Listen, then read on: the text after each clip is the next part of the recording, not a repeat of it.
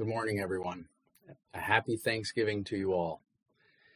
It was a few weeks ago that Mari and I sat down to start planning this service. And the big question, of course, was what does Thanksgiving look like in 2020? Because it's been a rough year. It started off with Australia on fire, remember that, and went downhill from there. The coronavirus pandemic has taken the lives of nearly 10,000 Canadians and more than 1 million people worldwide. That is a lot of families in mourning. Add to that the economic trauma of lost jobs, closed businesses, and ongoing unemployment. And even for those of us who are doing well, it's been a hard adjustment with exhausting changes to work protocols, longer hours, being cut off from family and friends, and just the simple irritation of wearing a mask everywhere you go. So what does Thanksgiving look like in 2020? We thought it would be good for us to turn to Paul, to his letter to the Philippians. We picked Philippians because it's got a kind of a different feel than many of his other letters. Paul has a well-deserved reputation for being grumpy. For instance, he told the Galatians, whom he called foolish, that he wished that those leaders that are such big fans of circumcision would go all the way and emasculate themselves. Grumpy indeed. Still, it's good to turn to Paul today. When he wrote to the Philippian Christians, he was having a bad year as well. He was writing from prison without much hope of getting free anytime soon. But Paul writes a surprisingly positive letter. This is Paul at his best. And this text has much in it to instruct and encourage us today. And so to Philippians chapter 4, we start the reading at verse 4 and we'll go to verse 20. Rejoice in the Lord always. I will say it again, rejoice. Let your gentleness be evident to all. The Lord is near. Do not be anxious about anything, but in every situation, by prayer and petition, with thanksgiving, present your requests to God. And the peace of God, which transcends all understanding, will guard your hearts and your minds in Christ Jesus. Finally, brothers and sisters, whatever is true, whatever is noble, whatever is right, whatever is pure, whatever is lovely, whatever is admirable, if anything is excellent or praiseworthy, think about such things. Whatever you have learned or received or heard from me or seen in me, put it into practice, and the God of peace will be with you. I rejoice greatly in the Lord that at last you renewed your concern for me. Indeed, you were concerned, but you had no opportunity to show it. I'm not saying this because I am in need, for I have learned to be content whatever the circumstances. I know what it is to be in need, and I know what it is to have plenty. I have learned the secret of being content in any and every situation, whether well-fed or hungry, whether living in plenty or in want. I can do all this through him who gives me strength. Yet it was good of you to share in my troubles. Moreover, as you Philippians know, in the early days of your acquaintance with the gospel, when I set out from Macedonia, not one church shared with me in the matter of giving and receiving, except you only. For even when I was in Thessalonica, you sent me aid more than once when I was in need. Not that I desire your gifts. What I desire is that more be credited to your account. I have received full payment and have more than enough. I am amply supplied, now that I have received from Epaphroditus the gifts you sent. They are a fragrant offering, an acceptable sacrifice, pleasing to God. And my God will meet all your needs, according to the riches of his glory in Christ Jesus. To our God and Father be glory forever and ever.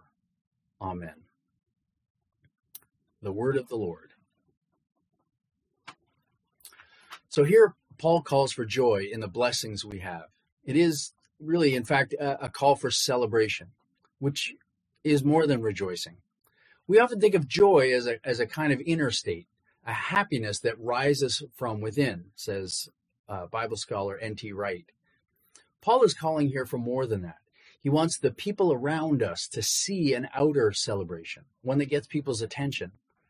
Wright points out that all around the early Christians in the wider society, their pagan neighbors had all kinds of public festivals, athletic games, and various shows to celebrate their civic pride and their gods, not the least of all their newest god, Caesar himself. Why shouldn't the followers of the King of Kings, Jesus Christ, not celebrate him with a visible exuberance for all to see? It's a good reminder of the greatness of our God in hard times, because even as separated as we are from one another, we are connected to our God in prayer. As Paul says, he is always nearby. To him we lift up all our needs and requests, as Paul directs us in verse 6. And so the God of peace will give us the peace of God. Because even in hard times, there are good things to be thankful for. There's plenty of bad things to get worked up about, of course. Wright decries the habits of the mind instilled by the modern media, whose stock in trade is anything that is untrue, unholy, unjust, impure, ugly, of ill repute, vicious, and blameworthy. This is not a true representation of the good and beautiful world that God has made. So then, to encourage our thanksgiving, we ought to seek out the good, whatever is true, whatever is lovely and excellent, and so on. Because you cannot be thankful when you're always focused on the ugliness that is around us. And so if you haven't already, I encourage you to count your blessings by taking the guided gratitude walk, which Maria put together and Sonia sent out via email on Saturday afternoon. It's a sort of on-the-spot liturgy of joy and thanks for so much that God has done and is doing for us. It's a reminder to celebrate that Christ delivers blessings. For Paul, the good things include the Philippians themselves. He expresses his gratitude to them and for them in verse 10 and in the verses that follow. You may remember Paul's ministry in Philippi didn't go all that well. He and Silas were arrested there. They were severely beaten and thrown in jail. Their miraculous release from chains was just a brief positive interlude on the way to being kicked out of the city. So imagine what a joy it was for him years later to be stuck again in prison, not just overnight, but for months, and then in the midst of that trouble to welcome a surprise messenger from Philippi who came bearing a financial gift. And it must have been a substantial one, given that the Philippians had also paid the traveling expenses so that it could be delivered in person. Paul adds the people that support him in prayer and in all other ways as yet another sign of the blessing of God. And I think his joy was greater because at the time that Epaphroditus arrived, Paul had already arrived himself at contentment. And for him to say, I've learned to be content whatever the circumstances, that's quite a statement. Because the range of his experiences in verse 12 is broad. It's from need to plenty. It is from well-being, from being well-fed to being hungry. He is content because he has a deep and unshakable confidence in Christ's care. Christ gives him strength and thus the ability to rest in a prison cell contented. We can similarly reflect, what is our source of strength? Right? So much has been stripped away from us, from comforting routines to the close connections of our many and vital relationships.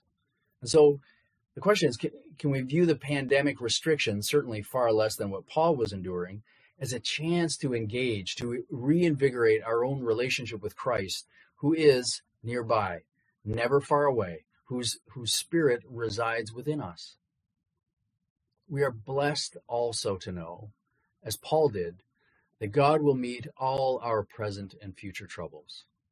As I said, Paul is grateful for the blessings of others, but he also kind of threads a needle here, right? He's grateful for the Philippians and their care of him, but he says, even before your generous gift arrived, I was already content because of Christ. In verses 14 to 18, he testifies to his robust trust in God for all things. And he pronounces those same blessings that he enjoys on others. Paul knows that those who are reading his letter face trouble, right? The persecution that he faced in Philippi was not personal, in that it didn't go away when he left. He was persecuted for the gospel, the very one that the Philippians had taken up for themselves. The enemies of the gospel remained there in Philippi, where these Christians were living. And so too for us. Paul may not have realized that his letter was going to be passed on from church to church all the way through centuries of history.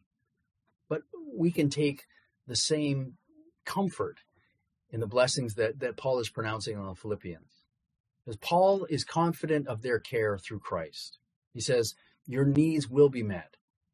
And that's because their needs are resourced according to the riches they have in Christ. And that is an infinite well to draw from. Right? Paul knows. He makes the promises based on what he himself has experienced. It was just a few centuries later, in a sermon on this same passage, that the church patriarch John Chrysostom noted the connection that Paul makes in verse 6 between prayer and petition and thanksgiving. And Chrysostom, too, knew a few things about suffering and being in need.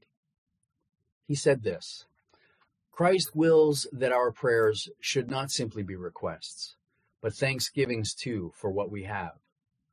For how should they ask for future blessings who are not thankful for those given in the past? May it be so for us. Let us give thanks in celebration, even in hard times, because Christ has already met our needs according to the riches of his glory. And all God's people said, Amen. Please pray with me.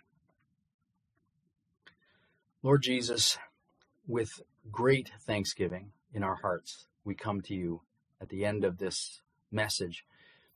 We're grateful because we know that you have supplied so much to us.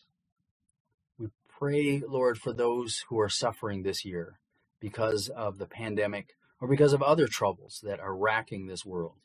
We pray that you would give comfort to those who grieve. But Lord God, in the midst of trouble, we ask too that you would open our eyes to see the blessings that you have given to us in loving relationships, in the care that we have just through a tremendously blessed and robust medical system, the food on our tables, the roofs over our head. Lord, for so many things, we give you thanks. Not least of all, Lord God, we know that despite the trouble that we have in this life, we have, through salvation that you have given us by your blood, the assurance of an eternity with you, where every tear will be wiped away and every trouble will not be remembered. Lord God, thank you. Thank you for the generous blessings that you've given to us in abundance out of the greatness of your riches and glory. In your name we pray. Amen.